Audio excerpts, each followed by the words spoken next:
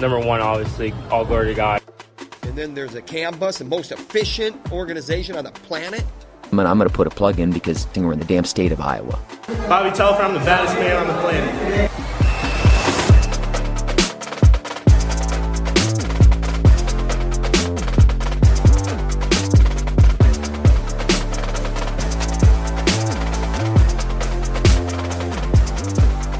Hey, what's up? Hello, everybody. Welcome to In the Room, a wrestling podcast from the Des Moines Register. I'm Cody Goodwin, the Register's wrestling writer, and I'm glad you're here.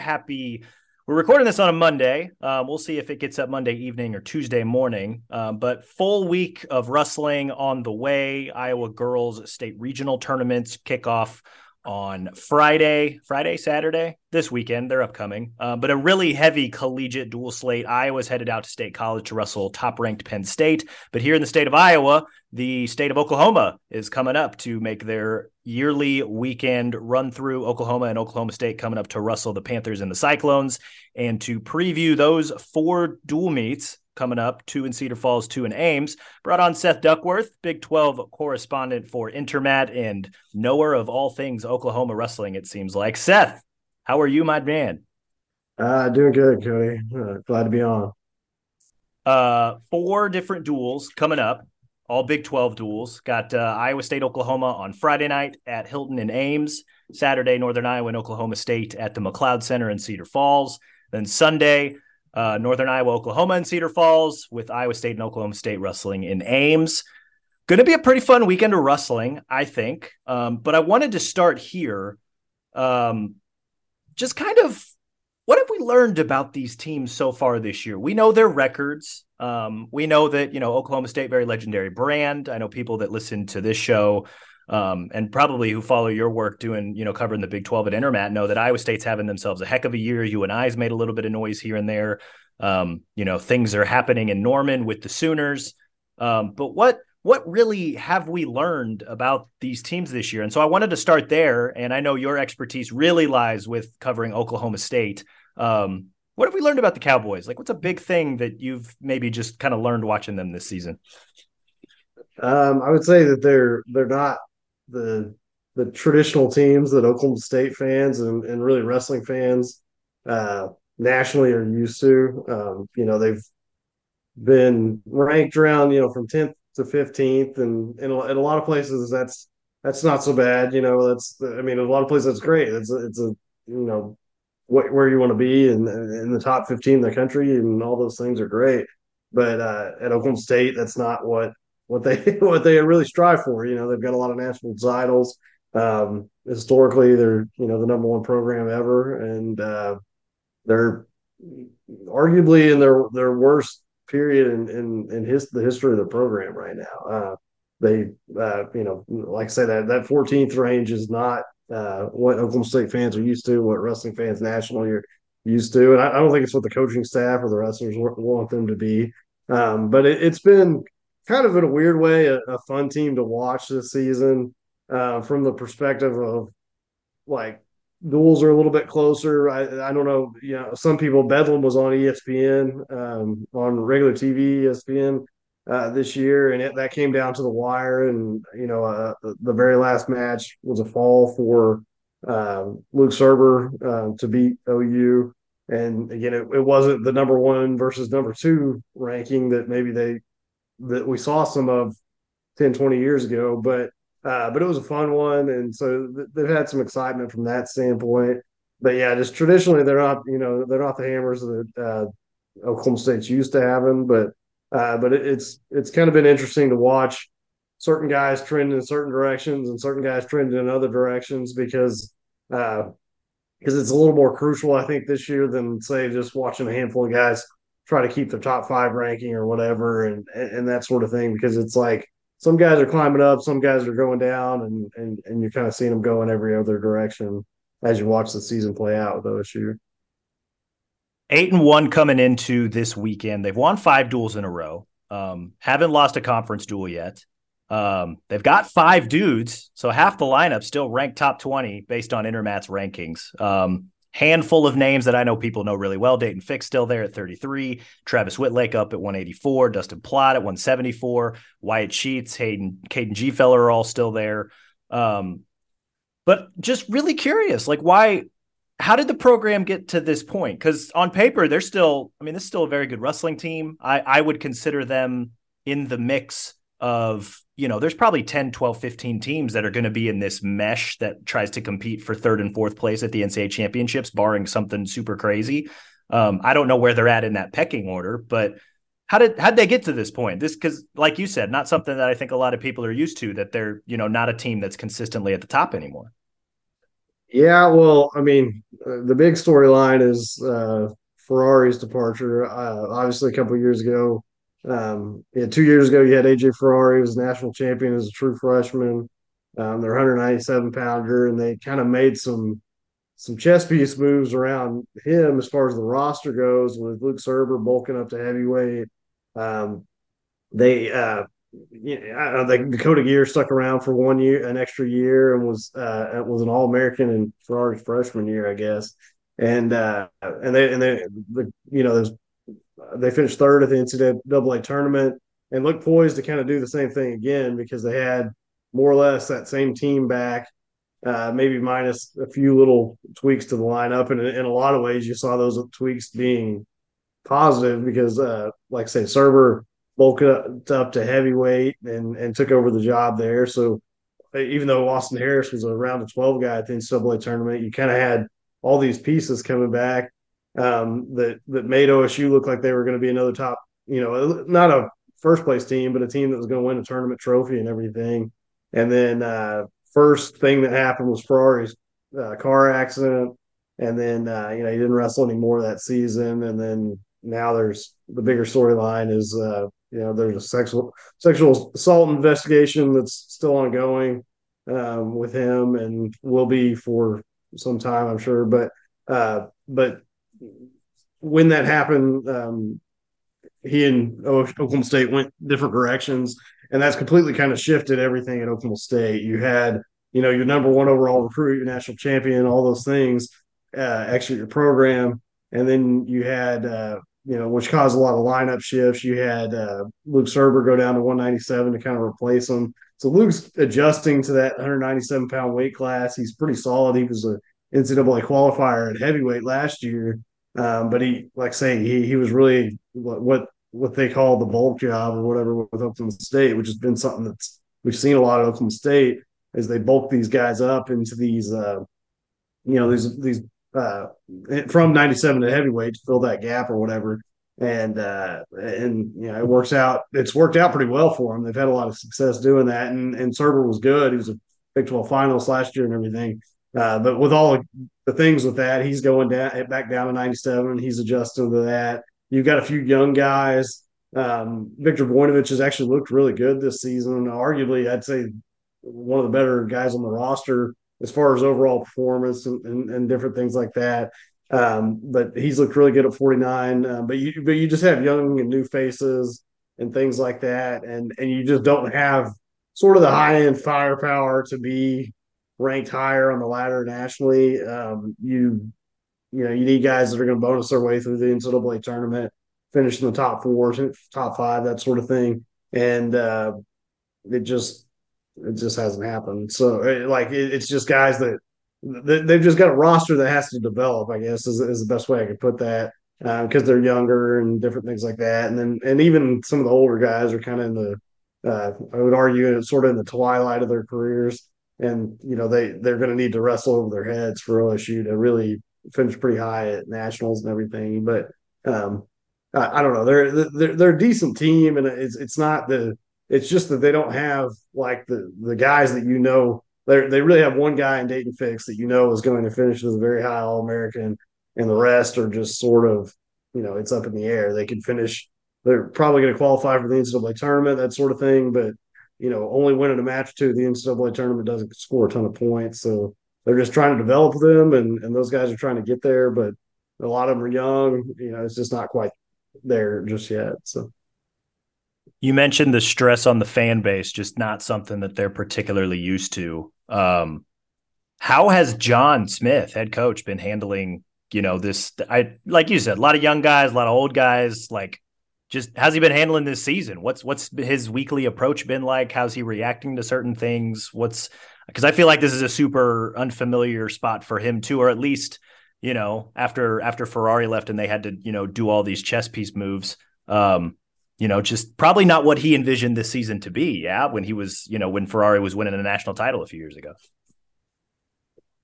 Yeah, the interesting thing with John, it's kind of funny, and like I this is weird to say, but like my mom had COVID over Christmas, so we didn't get to do like a regular Christmas thing over Christmas, and we sort of backed it up. And the first weekend we could all get together and everything was actually this past weekend. And she's not like an avid wrestling follower or anything like that. She knows, she watched me when I was a kid growing up in the sport and stuff, but she doesn't. But everybody knows who John Smith is, in the Oklahoma or whatever.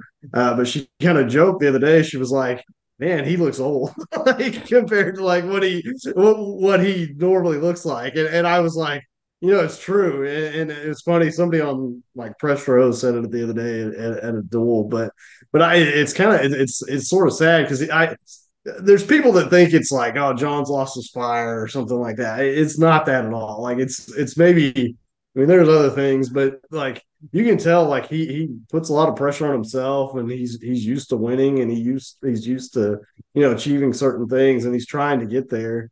But it's just they're just not there right now, and he's sort of throwing everything he thinks he can throw at it to get it fixed, so to speak.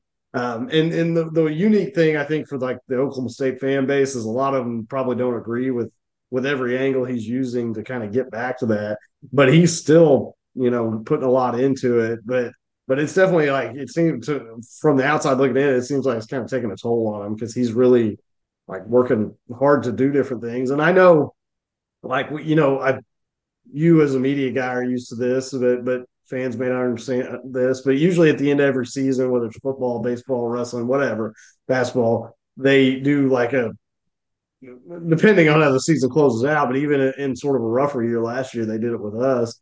An end of season press conference where they kind of wrap everything up and say, hey, like you guys come in, it's after the NCAA tournament. We've had a couple weeks to sort of digest everything, and you can ask us some questions. And the way John sort of approached that was they sat down as a staff and looked at all these different angles that they thought that they could change some things to fix what they're doing. Now, I haven't actually communicated with them too much about all was implemented and different things like that, but I know they're trying to throw some different things at it and do things a little bit different than what they've done traditionally.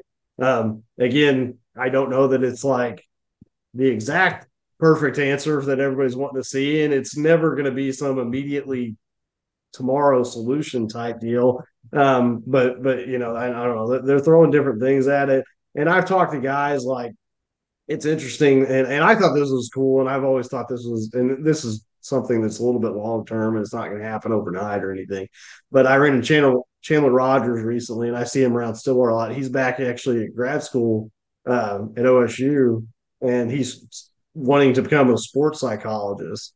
And that's like one element that they've sort of are kind of embracing. John and Chandler sort of met up and talked about this. Is like, hey, like that's what I'm going to school for. What can we implement with that? And more or less, it was funny because Chandler was at Little Rock at the time as an assistant, and kind of just randomly happened to talk to John right after that. And they both kind of had the same. He was like, "Yeah, that's something we talked about in our meeting thing." And so they're trying like unique different things there. Again, it's you talk to the fan base around here; they're not agreeing with everything that they're doing, and they think that there's certain things that they need to put way more emphasis on that we're not seeing enough of. And I don't know, maybe in some positions they're right, but I like I say, you can definitely tell his age and John. It's taking a toll on him, but he's throwing a lot at it to try to fix what they got going. And what's unique thing that I think kind of happened is or not that really happened, I wouldn't even say, but if you look back at John's career, when he was in college, they ran off a head coach at Oklahoma State for basically getting second to Dan Gable. And for years, like he was, Oklahoma State has all this history. They've had these great coaches. They've won all these national titles. suddenly Dan Gable comes along and he's beating this guy, and they more or less, like I say, they Oklahoma State ran him off because he was getting second and because he couldn't beat Dan Gable. And I think like now you're looking at these like finishing outside the top 10 and stuff. I don't think there's any way that John doesn't see that and kind of think, I don't know, he's older and he's probably at retirement point anyway, but there's people that don't expect that with this program and they want to see things change.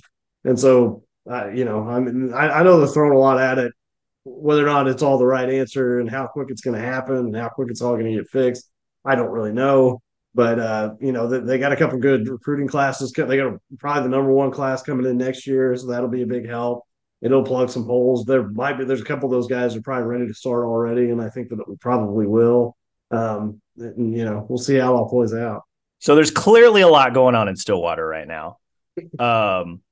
But to kind of bring it into this coming weekend's duels, you mentioned some of these young guys that, maybe if the NCAA tournament had to start tomorrow, they might have to nickel and dime their way into the team race a little bit just because of the lack of firepower. How much of this weekend then is kind of an opportunity for guys like, I know Carter Young's not super young, but like, he'll get his hands on Cale Happel and Casey Swiderski, right? Victor Voinovich is going to wrestle, Colin Realbuto and Paniro Johnson. Like, it seems like for a few of these guys, there's an opportunity here to maybe make a little bit of noise. And I don't know if they either haven't had these opportunities yet this season. I haven't really, outside of Bedlam, I haven't really seen a lot of high profile duels that these two programs have been in, or have they just swung and missed on previous opportunities? I don't know. Like, is that maybe a fair way to frame their upcoming weekend, or what are you kind of looking for this upcoming weekend at Oklahoma State?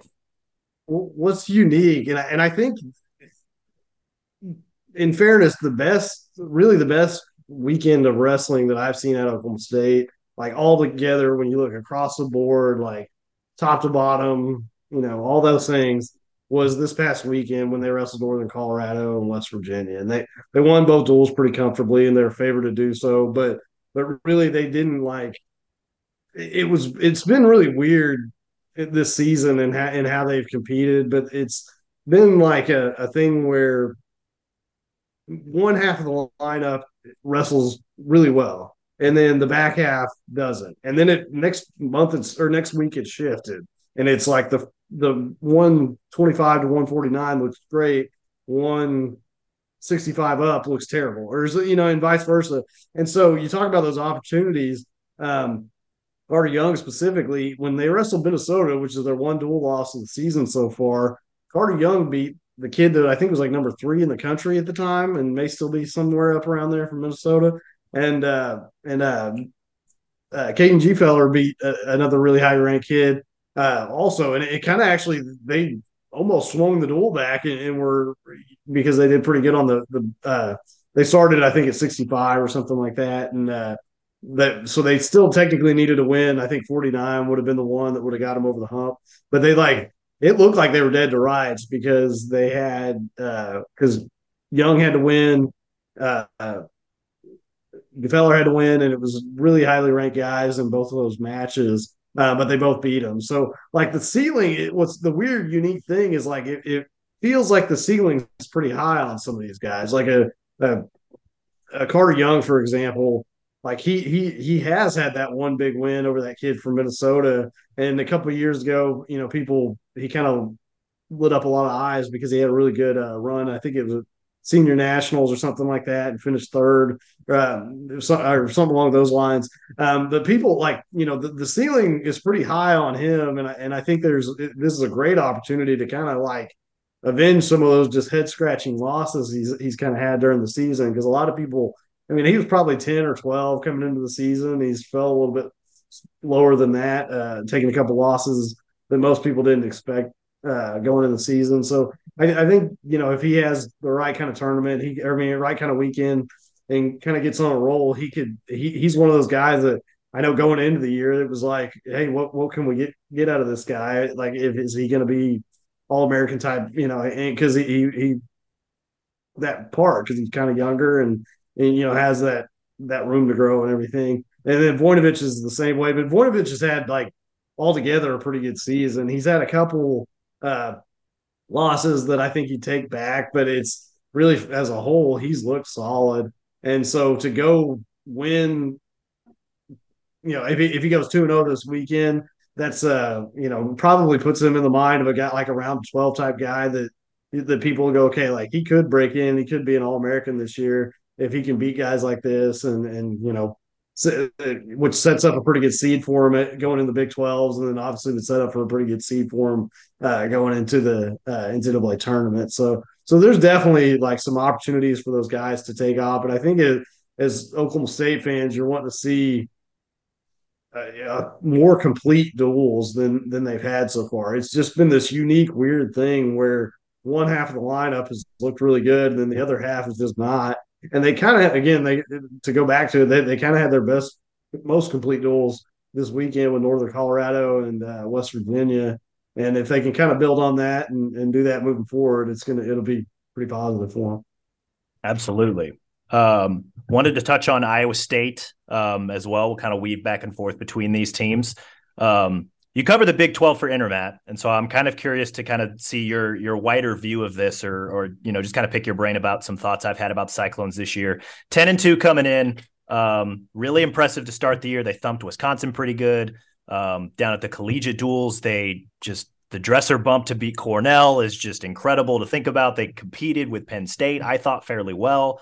They've had a pretty good dual team the last few years, dealing with some small injuries here and there, but this team looks like they're finally able to – this looks like a team that's going to contend for a trophy. And, when talking earlier about how, there's a conglomerate of like 10, 12, 15 teams maybe that are going to be in that third, fourth place trophy hunt, I would probably firmly stick Iowa State at or near the top of that list with the likes of, Nebraska, Missouri, NC State, Cornell's in that mix as well. I think this is the step that they've finally been waiting to take. And I'm very curious to kind of see how they match up against, Oklahoma and Oklahoma State. I think two of the tougher teams in the Big 12 that they're going to see this season. And I don't know, like what have you thought about the Cyclones so far this year? If you've watched that, I know you probably don't watch them as much as Oklahoma and Oklahoma State, but from my vantage point, fairly impressive team so far. And so I'm kind of curious what the vibe is like, knowing that you've got to deal with them, or at least the teams that you cover have to deal with them this coming weekend, right? Oklahoma State and Oklahoma, they got to go to Ames, which is, they've wrestled very, very well at home the last few years. And, this seems like a team that, infusion of a few high-powered freshmen, a lot of the older guys are coming along. They brought back 3 All-Americans. There's a lot of really, really good pieces on this Iowa State team. Yeah, for sure. You kind of talked about it a little bit, but so I do, and you're in the same boat, but I do high school stuff in Oklahoma. I do the colleges a little bit. Obviously, Oklahoma State was kind of where I got my start in wrestling coverage, and then I have a day job too. So it's I'm all over the place. But, busy man. But I am the Big 12, and I got a 3-year-old too, which makes it even crazier.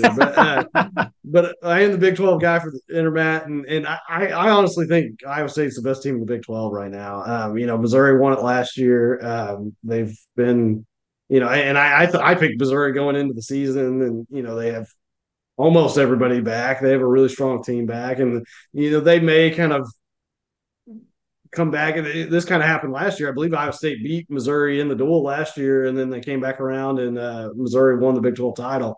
But it feels like they're poised to continue their dual run. Like you said, they've been a great dual team all these years. Or really since Dresser came in, as far as even when their teams were kind of building up to what they've got now, they were winning duels that they were supposed to win, and you talk about beating a good Wisconsin team that did what they did with Iowa the other night. They've got some really good wins on the resume, and again, I think they're probably the best team in the Big 12 right now. The weird thing is, I kind of think, as far as the team trophy goes at the NCAA tournament, Missouri might have a little bit better shot at that than Iowa State. And I know that's kind of sounds crazy, but you feel like O'Toole, if he's healthy, 165 is his. And that doesn't take anything away from Carr. I know he's good and everything, but that's as long as there's you expect him to kind of win that pretty comfortably. And it's a match we have to see before we think otherwise, right? Yeah, exactly. Yeah. And I don't take not taking anything away from me. A bunch of Iowa State fans get on me on that, but you feel like O'Toole's the guy. And Elam, he's probably going to be the same way at 197 or at, excuse me. Elam's going to be the same way at 197, which I know, it's not like Iowa State doesn't have guys that can go deep into the tournament, but you just kind of feel like maybe at the tournament, the NCAA tournament, Missouri could be a little bit better, but at the Big 12, I think Iowa State's the team, and they still could be that trophy winning team at the NCAA tournament because you've got Carr and you've got all these other guys that can do a lot there too. But the Big 12, when it's a little bit tighter field and it's closer to what I think of as a dual concept because you don't have all the nationally ranked teams, everybody in the country and the Big Ten and everybody else in the mix. It's kind of like I say, it becomes more like a duel at the Big 12 tournament. But, both teams will be right back in Tulsa right around the corner and both be going for the team trophy again. But I really do think Iowa State's the team to beat in the Big 12 right now, at least from what I've seen to this point. And I think they could definitely win a team trophy at the NCAA tournament. They've got to have, I think, some of those guys. I'm so bad with names, and I always feel so terrible about it. But the 40 is it 49? This looks pretty good this year. 49 Pinheiro. He knocked Pinheiro, off Austin Gomez earlier. I think if you have guys like that can kind of like break through and finish as All-Americans and break into the Big 12 finals and things like that. That's what they need in the postseason is those guys that are like, okay, we've seen that they can do some big things there. Like, are they going to do it when it counts in the postseason? And if they do that, heck yeah. I mean, they're again, in my opinion, the team to beat in the Big 12, and they could definitely get up there and get a team trophy at the NCAA tournament. All indications suggest that these guys like Pinheiro and Casey Swiderski at 41 and, Julian Broderson has come on really strong at 74. Jason Kreiser's he doesn't have that big win yet at 57. Maybe he could get it this weekend, right? He's got Wyatt Sheets and Garrett Ninehouse coming to town. Or I guess Ninehouse is at 65. I'm thinking G Feller and Sheets is 65 too. Sheets is at 65. Yeah. I'm looking at my notes while we're podcasting and I clearly goofed up the lines, but yeah, Kreiser is a guy that, has shown that he can compete. Can like you said, can they put it together in a tournament, which I think is the thing that's really been lacking with Iowa State the last few years. Last year they finished with 3 All-Americans, which is fantastic. They qualified all 10 guys. The other 7 guys went a combined 1-14. Like it wasn't great. Yeah. It was not a great March for them. So can they finally put that together? I think they really like what they have in Pinheiro, just what they've seen from him. Casey Swiderski is a guy that's going to give you 110% every time he steps out on the mat. Can the 3 All-Americans hold serve / improve on their finishes from last year? Talking David Carr, Marcus, and Younger. And then can guys like Casey and Pinheiro and Julian Broderson, can these guys kind of nickel and dime their way up the team race? I think that's how Iowa State's going to get it done. And that's, I think, one of the most intriguing parts about them just, the rest of the way is, can these guys position themselves to make a run? Because we know that those 3 the 3 returning guys, they're solid. Like they have proven time and again that they're good. Like they're going to score their points. Can these other young guys and maybe guys that aren't quite proven, can they join them? That's, I think, the most that's the answer for Iowa State. So far, they've shown that they have, but obviously 3 days in March is totally different from, 12 dual meets through the first, 2.5 months of the season so far. Really excited to watch those matchups. Wanted to get a quick question in on Oklahoma. Sooners are also coming up to Iowa this weekend. I was maybe really high or maybe really excited on the Sooners, just with some of the transfers that they picked up. Wyatt Henson went from Iowa City down to Norman. Moshe Schwartz went from Northern Colorado down to Oklahoma. Ninehouse went from Purdue to Oklahoma. And then they've, pretty decent recruits that they've picked up. Tate Picklow's in the lineup. They've had some other guy like Josh Heinzelman is a guy. There's a lot to like about this Oklahoma team. And maybe I was just way too excited. But they're 7-3. They're not ranked Earl doesn't have them ranked in Intermat's tournament team poll, which is the one that I use. I haven't looked at the dual meet rankings. But I guess the question I posed to you about the Sooners, was I too excited about them, or are they a little underwhelming thus far? What's your read on what's going on in Norman? Well, the what you said is kind of the story of them right now. They're a team full of transfers, and largely like in today's world, some people, I don't know what the word is, but some people will, put that down or something like that. Oh, they're just getting other people's guys and working with them and whatever. It's what college athletics is now. If you can go to the transfer portal, if you know how to use that, if you know how to find people in it, like you're gonna win, and that helps. And all those, heck, they got Stephen Buchanan from Wyoming too. You talk about Big 12 stuff. That's a huge storyline. But he's hadn't wrestled this year, and I don't think he's going to be eligible this year. He's a midseason transfer. But I actually, they may surprise me. I don't believe he's going to be eligible. I don't think he can. But what do I know? So, that's a little on my head. But anyway, be pretty dope to add another All-American to the lineup, yeah. right? But regardless, they've got all these transfers, and they're competing with them, and they're doing different things. You got Mitch Moore at 149.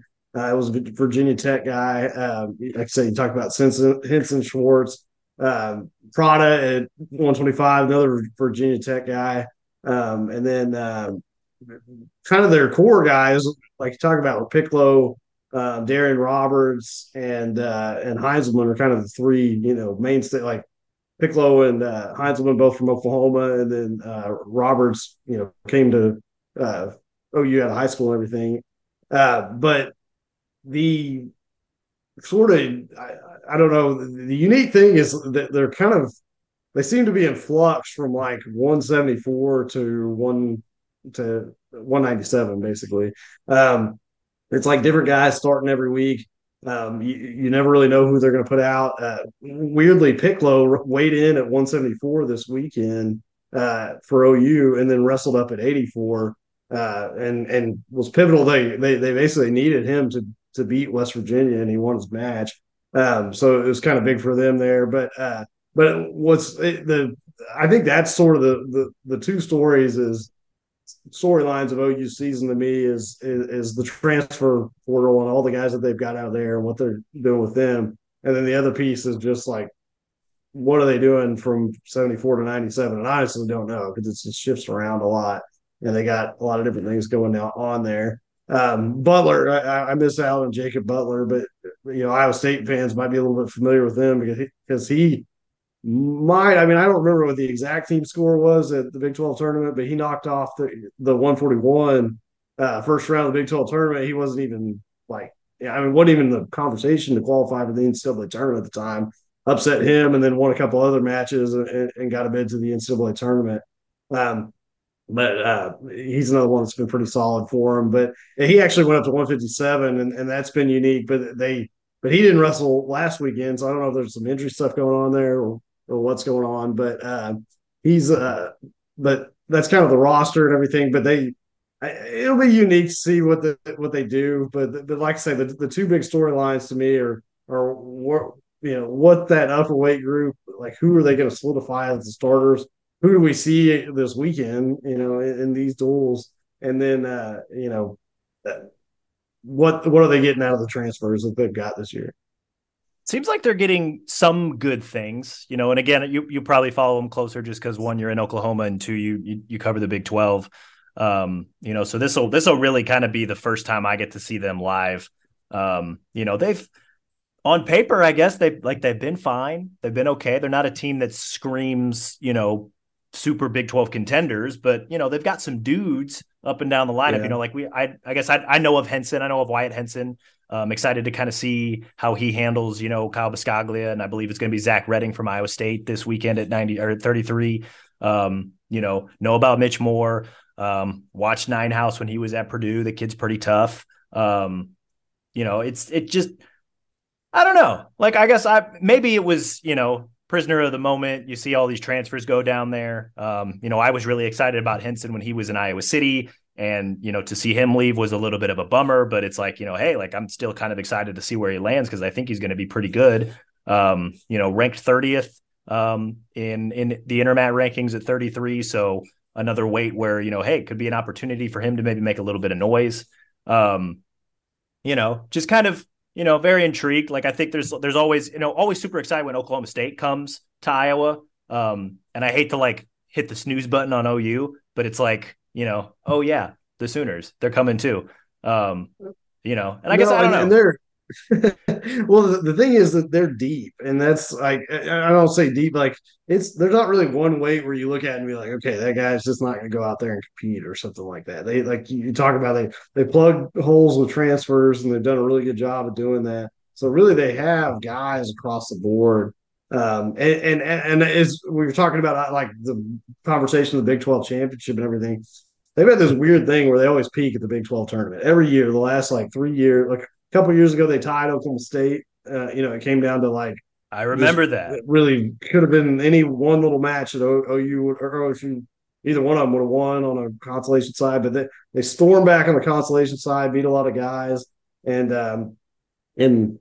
tied Oklahoma State for the Big 12 title. They finished second last year. They finished ahead of Iowa State, which was shocking to me.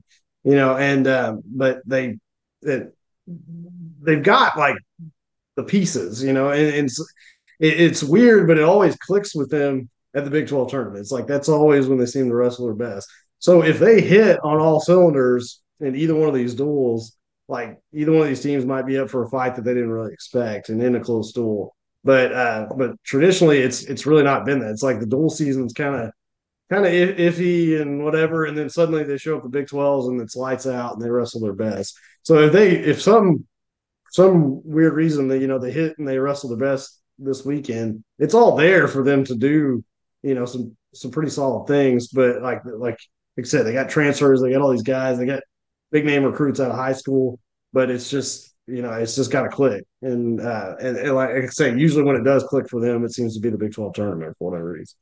No, I like that. That's, similar to Oklahoma State, that this seems like this weekend could be a fun opportunity for the Sooners to maybe come up here and just, make a little bit of noise. It sounds like, can some of these guys, get on their horse and get rolling? Can a guy like Wyatt Henson come in and compete against, Kyle Biscaglia, who's a top 12 guy, and Zach Redding, who's a guy that's proven that he can compete with some of those top guys? Can a Mitch Moore, similar to Voinovich, he's going to have Real Buto and Pinheiro Johnson, how does he handle two guys who, all indications suggest are probably going to be wrestling Friday night at the NCAA championships.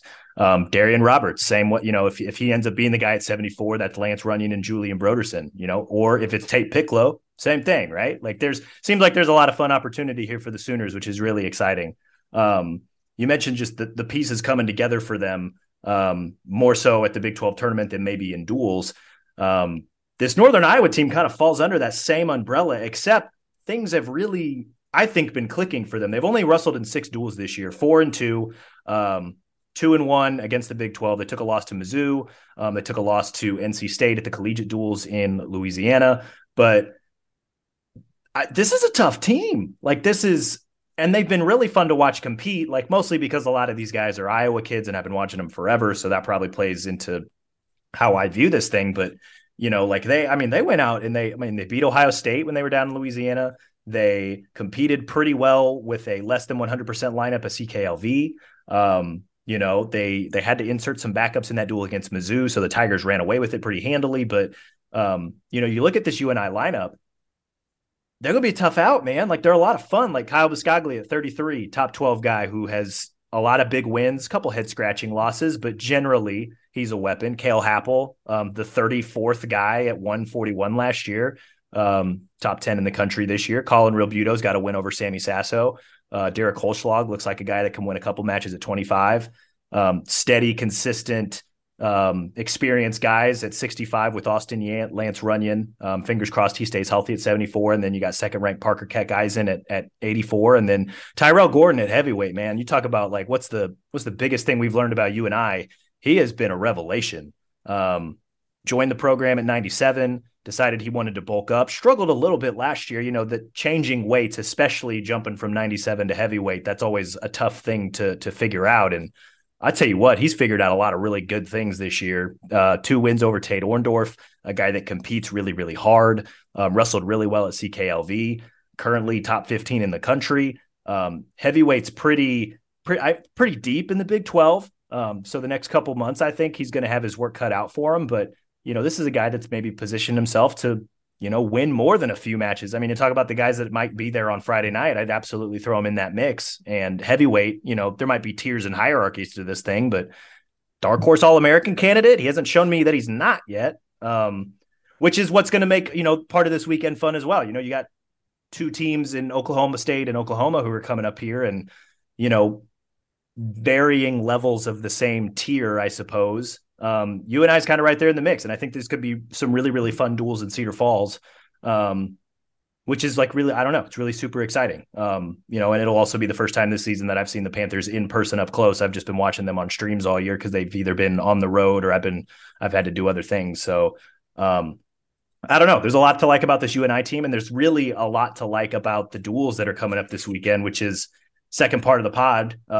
Just a quick breakdown of all four of these duels. We'll go in chronological order. Friday, Iowa State hosts Oklahoma at Hilton Coliseum. What do you think is the most interesting thing about that particular duel? Like, what's the one big thing you're going to be watching there? I like the 149 matchup. We were talking about Johnson and Mitch Moore was Big 12 champ a couple of years ago. He was hurt last year, but that's a good one that I think would be a pretty fun match. Weirdly, I kind of think that OU matches up fairly well. If you look at a lot of the rankings and different things with Iowa State, that it's, I don't know that they can pull the upset, but I mean, they do have like just guys in spots that you think, okay, they could win that match. They could win that match and make it kind of interesting. Like I say, it'd take a whole lot for them to wrestle over their heads enough to actually make it, a real tight duel. But I think there's some decent matchups there that put OU in a decent spot, and they can compete. And again, there's 49. I really like that match, and there's a couple other ones that you talk about. Johnson, maybe the heavyweight could be a good matchup there. Heinzelman's kind of like not had the best, like you talk about guys needing to kind of prove something. He's not quite had like the ideal season so far. He's a couple times into the AA qualifier. He's like one of those guys you want to see, if you're an OU fan, get into that round of 12 All-American type conversation. And you haven't really seen it yet, but this would be a really big win for him. So there's some good matchups there. And again, they match up reasonably well as far as, OU's makeup as a roster and everything. That if a few toss-ups go their way, maybe it could get a little bit interesting. Yeah, looking at 25, I think Iowa State's without the guys that they want out there. Prado will be favored there, yeah. So whether he wrestles Fusely or Kanopik or Ethan Perryman, a freshman that I know they want to keep in red shirt, but he's got a couple of dates left. So do we see him at one or both duels this weekend? I guess we'll see. But yeah, Prado's favored there. Can he score bonus? 41 with Casey Swiderski's injury, is that something where Schwartz can maybe take advantage of? Can they steal matches at, 57, 74, maybe? If they're able to do that, maybe build some momentum. That duel I think could get interesting. So yeah, I like the 49 match, Mitch Moore and Paniro Johnson. Paniro's, really solid year, a couple of head scratching performances. And I think, if he comes out and, is able to put a few points on the board and really, handily beat Mitch Moore, not blow his doors off, but really, just control the match start to finish. That might go a long ways in inspiring confidence. But yeah, I think, that duel is probably Iowa State's to lose, but no, I totally agree. There's a handful of matches there that if OU can steal, could be an interesting Friday night names. Saturday, Northern Iowa, Oklahoma State. Panthers, I believe, have they beaten the Cowboys 2 of the last 3 times they've wrestled? They did last year. I don't recall what it may be 2 or 3. I know they definitely did last year in Stillwater, and it was it left a lot of bad taste in a lot of Oklahoma State fans' mouth. And I retracting, I just mixed up the names, and I said the UNI heavyweight when talking about that matchup with Heinzelman, but I meant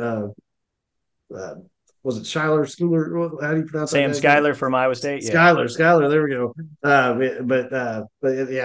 anyway, Gordon beat Serber up at heavyweight last year, and I think that's a unique matchup because you talk about Gordon's had this year where he's like, looked like this dark out horse, uh, All American, all these things. The guy from Oklahoma State, Connor Doucette, his first year as a starter, he was behind Serber last year after Serber bulked up. But he's a big dude. Like he's not like a bulk guy. Like he's every bit of heavyweight, and he has these weird like he just doesn't give up easy takedowns, and he can ride pretty good, so he kind of uses that, and it's always these like overtime going to ride out type matches. And a win here, like I've written a little bit about it, but he's kind of building this pretty nice little resume that looks like he's going to possibly qualify for the NCAA tournament, or should be in a seed at the Big 12 tournament that should put him in a place to qualify. But he's kind of like quietly doing that, and nobody's talking about him or whatever. A win like this would be really big for him in this duel. Oklahoma State weirdly matches up well, I think, in this duel though, and they didn't really have that the last couple of years. You had a guy that kind of stepped in that was actually a backup 184 that stepped up to fill in at 197 when Ferrari went out, and that's what it came down to, that him backing up and wrestling at 197, and then that Johnson Serber match. Excuse me, I take that back because he actually won his match. So I scratched everything I said there because I was like, I was really shocked by that. But he held on in a really tough like overtime match or something like that and won. But anyway, the matchups didn't really favor Oklahoma State last year in Stillwater, and then Serber kind of got lost that one there. But this year it's kind of different. It just kind of feels like they've got their 2 or 3 matches that they're supposed to win, but like the 33 for Northern Iowa was really good. He's probably not beating Dayton Fix. Wasn't that was a Big 12 finals last year, I think, right? That was a Big 12 final. Yeah, it was something like 5-2 or 6-2. Yeah. Yeah. So I mean, like matches they're used to winning. So even though I kind of think Northern Iowa in a lot of ways is a better team than Oklahoma State, I think has a pretty shot to win this one just because the matchups are pretty good for them and the way the team's set up. But it's really one that can go either way. You look up and down it. There's like I say, I think that heavyweight match can kind of go either direction. The two that I don't think there's any question on are probably 33 and 84, where Fix is favorite at 33 and Keck Eisen at 84. But those are probably the other matches, like on paper.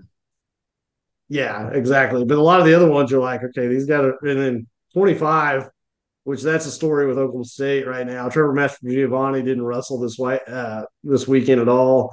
And there's rumors out there, and I've heard some things. I don't know if he's going to be back. I don't know what's going on. But, we may see him, we may not.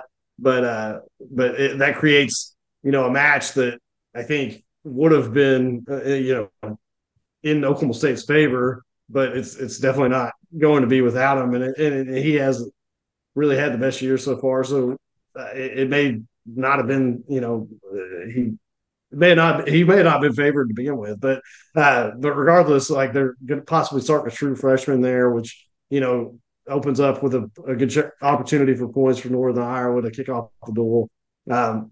But I don't know. It'd be really interesting to see kind of how it goes. But I think Oklahoma State does match up a little bit better than they did last year, just with some of the roster shifts. Like I say, Serber coming back down to 97, Doucette sinking in at heavyweight, and just the way they've shifted a couple things. But at the end of the day, it's all across the board. There's a lot of matches that you kind of go in either direction. But I don't know. We'll see how it plays out. Yeah. Well, and if you remember last year, Oklahoma State won the first 4 matches, and then you and I got on their roll, right? Like Derek Holschlag, stunner over Wyatt Sheets. Austin Yant beat Travis Whitlake, and then Lance Runyon came out and pinned Dustin Plott, and all of a sudden, boom, brand new duel meet. Yeah. And that's like you don't see that happening, right? The plot, but I don't know that there's again, and I talked about it when we opened, but like it's this weird thing where the different parts of the lineup are wrestling better at different times, and if they're if it's the back half of the lineup that's not wrestling good, or the front half of the lineup, and you and I get on a roll there or whatever, and then either OSU has to come back with their back end guys, or they're in a spot where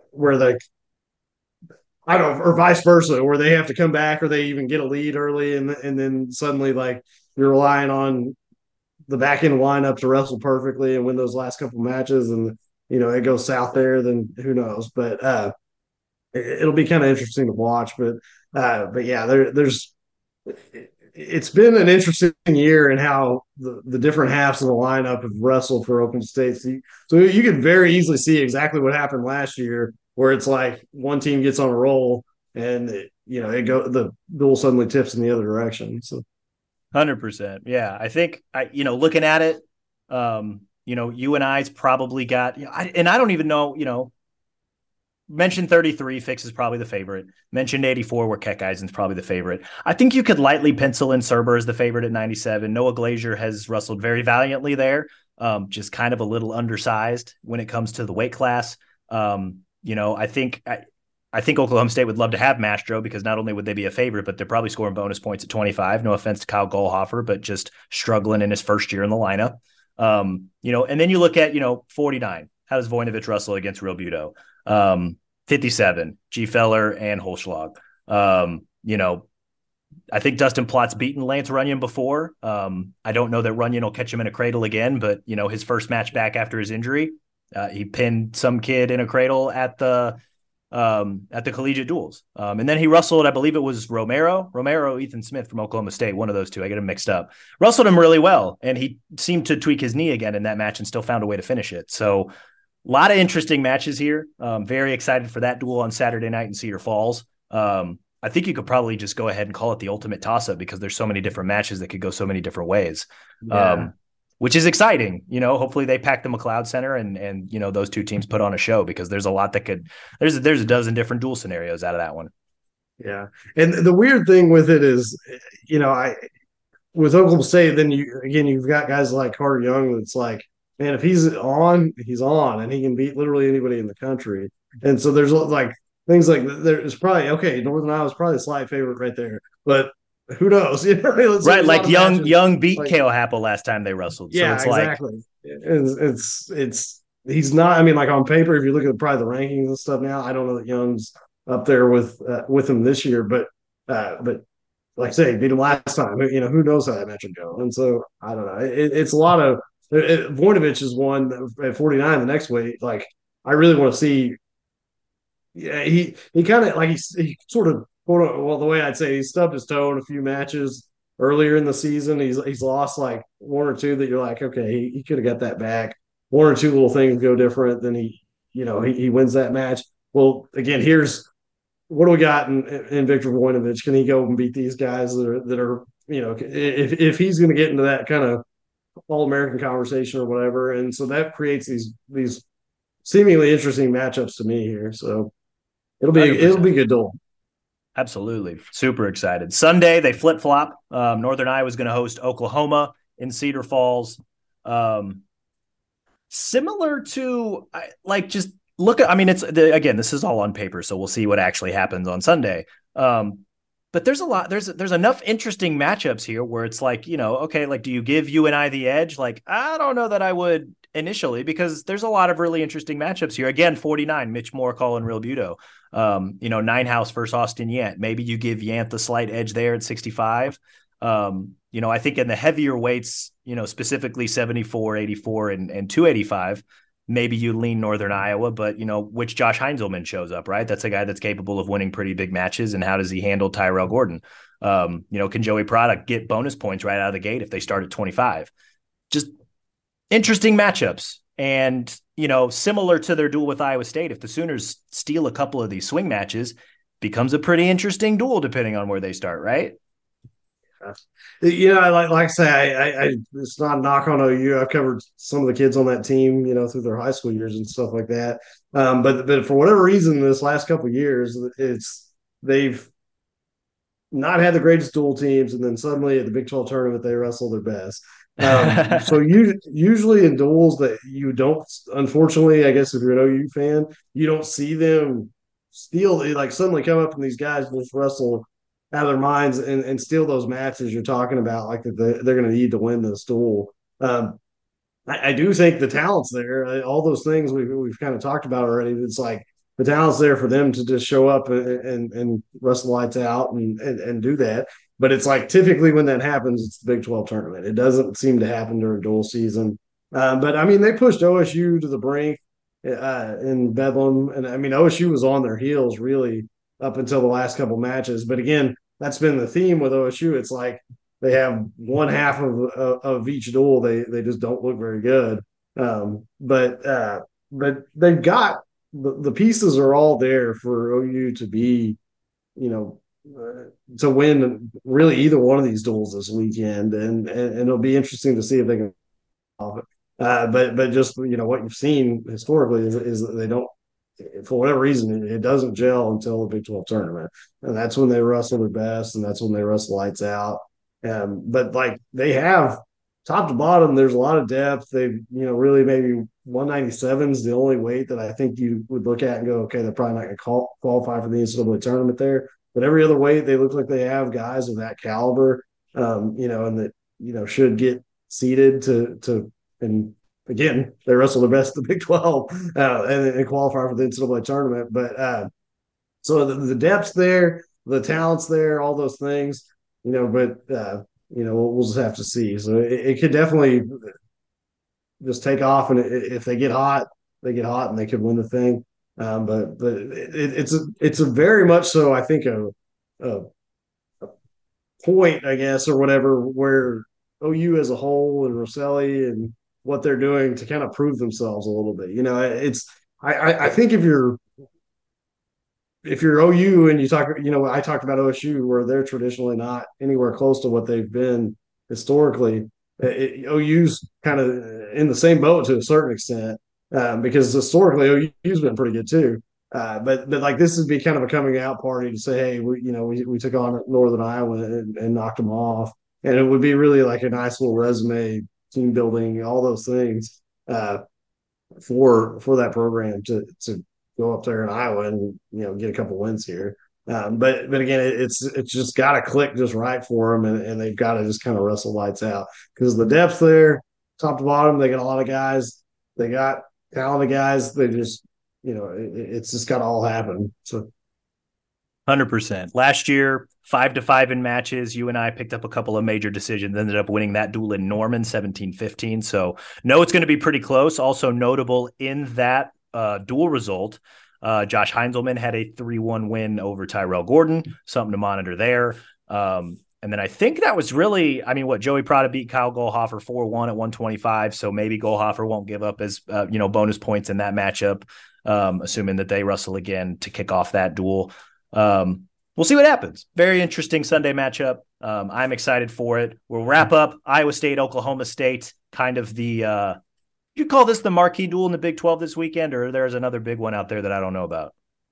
There's like, I was kind of looking at the stuff this week as I was doing a write-up for Intermat, but there's a couple like duels that I think you would say on paper, like it's actually Northern Colorado and West Virginia is one that's like really intriguing because it's just like it's not, they don't have the brand names of Oklahoma State and Iowa State or anything like that, but there's like the matchups and all those things. You go, okay, like this could be and South Dakota State and Northern Colorado.